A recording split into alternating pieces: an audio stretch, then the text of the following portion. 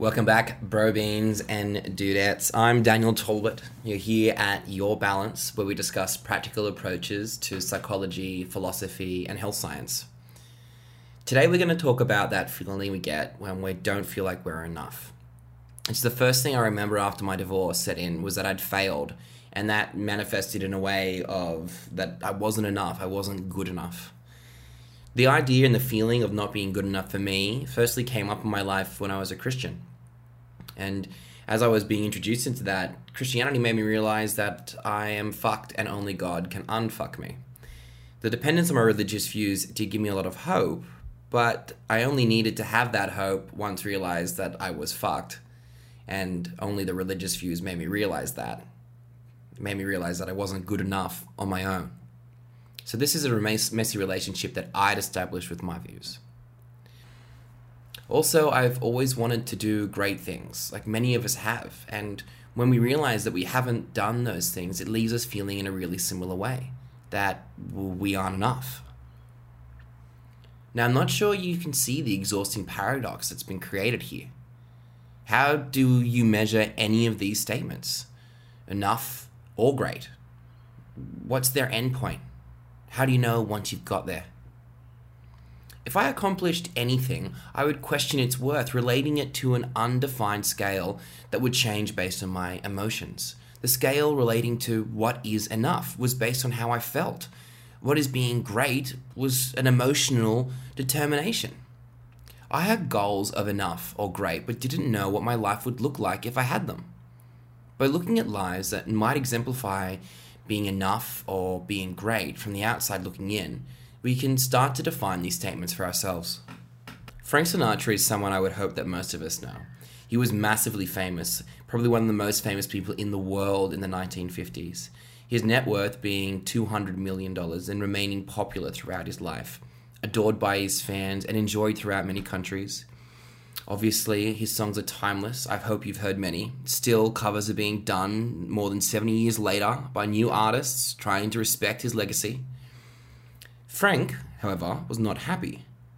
He wasn't unhappy about the work he'd done. He'd been very successful, or the people in his life, as there were many around him.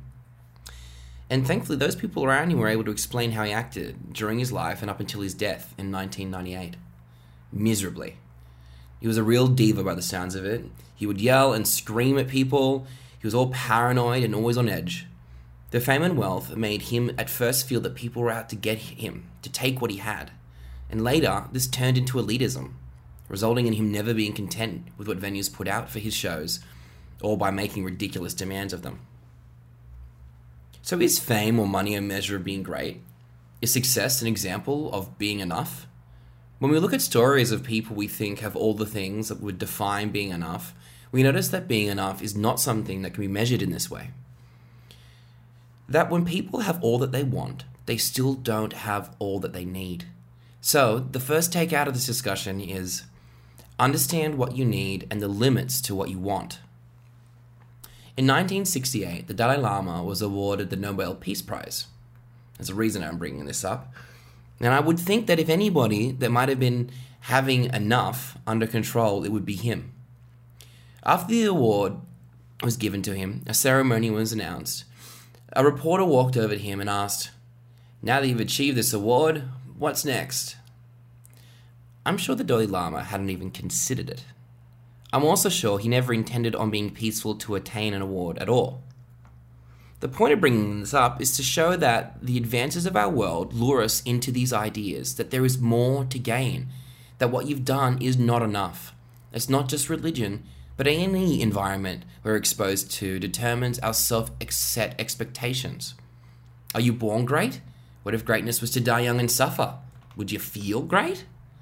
Perhaps Viktor Frankl, a psychologist and author, would argue, a man with a why can overcome any how.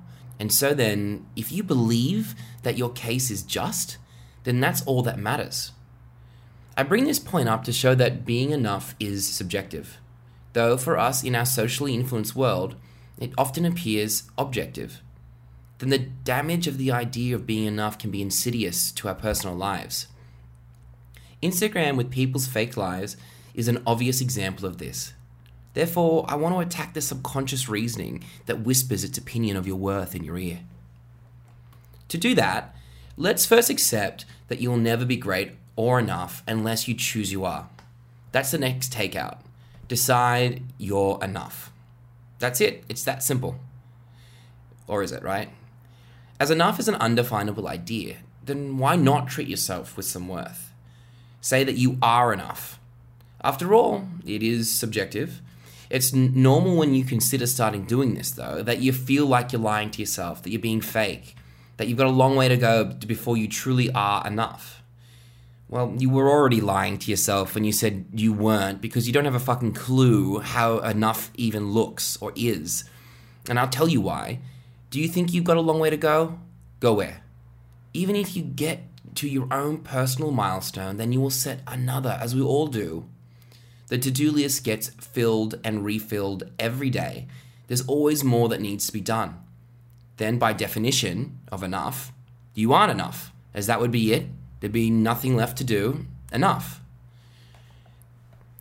Now, this belief can go from something limiting to something empowering by realizing that you choose your worth. Perhaps you've used the pressure of not feeling enough to progress, that the discomfort motivates you to improve. As I mentioned, you'll never feel satisfied if you put your focus on being enough. However, I can appreciate this tactic. I do urge you to consider if this is the best way for you to progress. Positive emotions improve performance.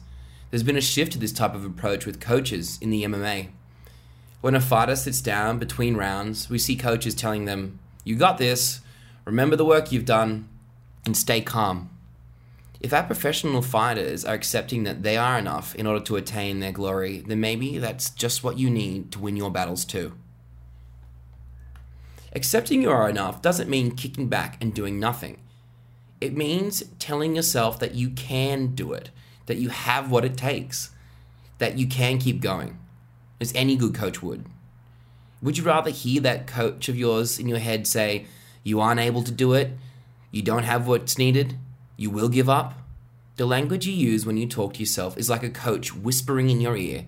The subconscious, with its waiting potential power, will that power be positive or negative? Your positive self-talk leads to better performance, and so you'll feel less and less like you're being overly optimistic as the results stack up in support of your new perspective. All a person really has is this instant, this moment. So choose to make your experience of this moment one where you feel enough and great, as these are just words with no measurable value in our world. So then associate the feelings behind those words with yourself and let your life be lifted up by the joy this brings. The takeouts from today's discussion are: understand what you want and the limits to what you need. Decide you're enough. Thanks again.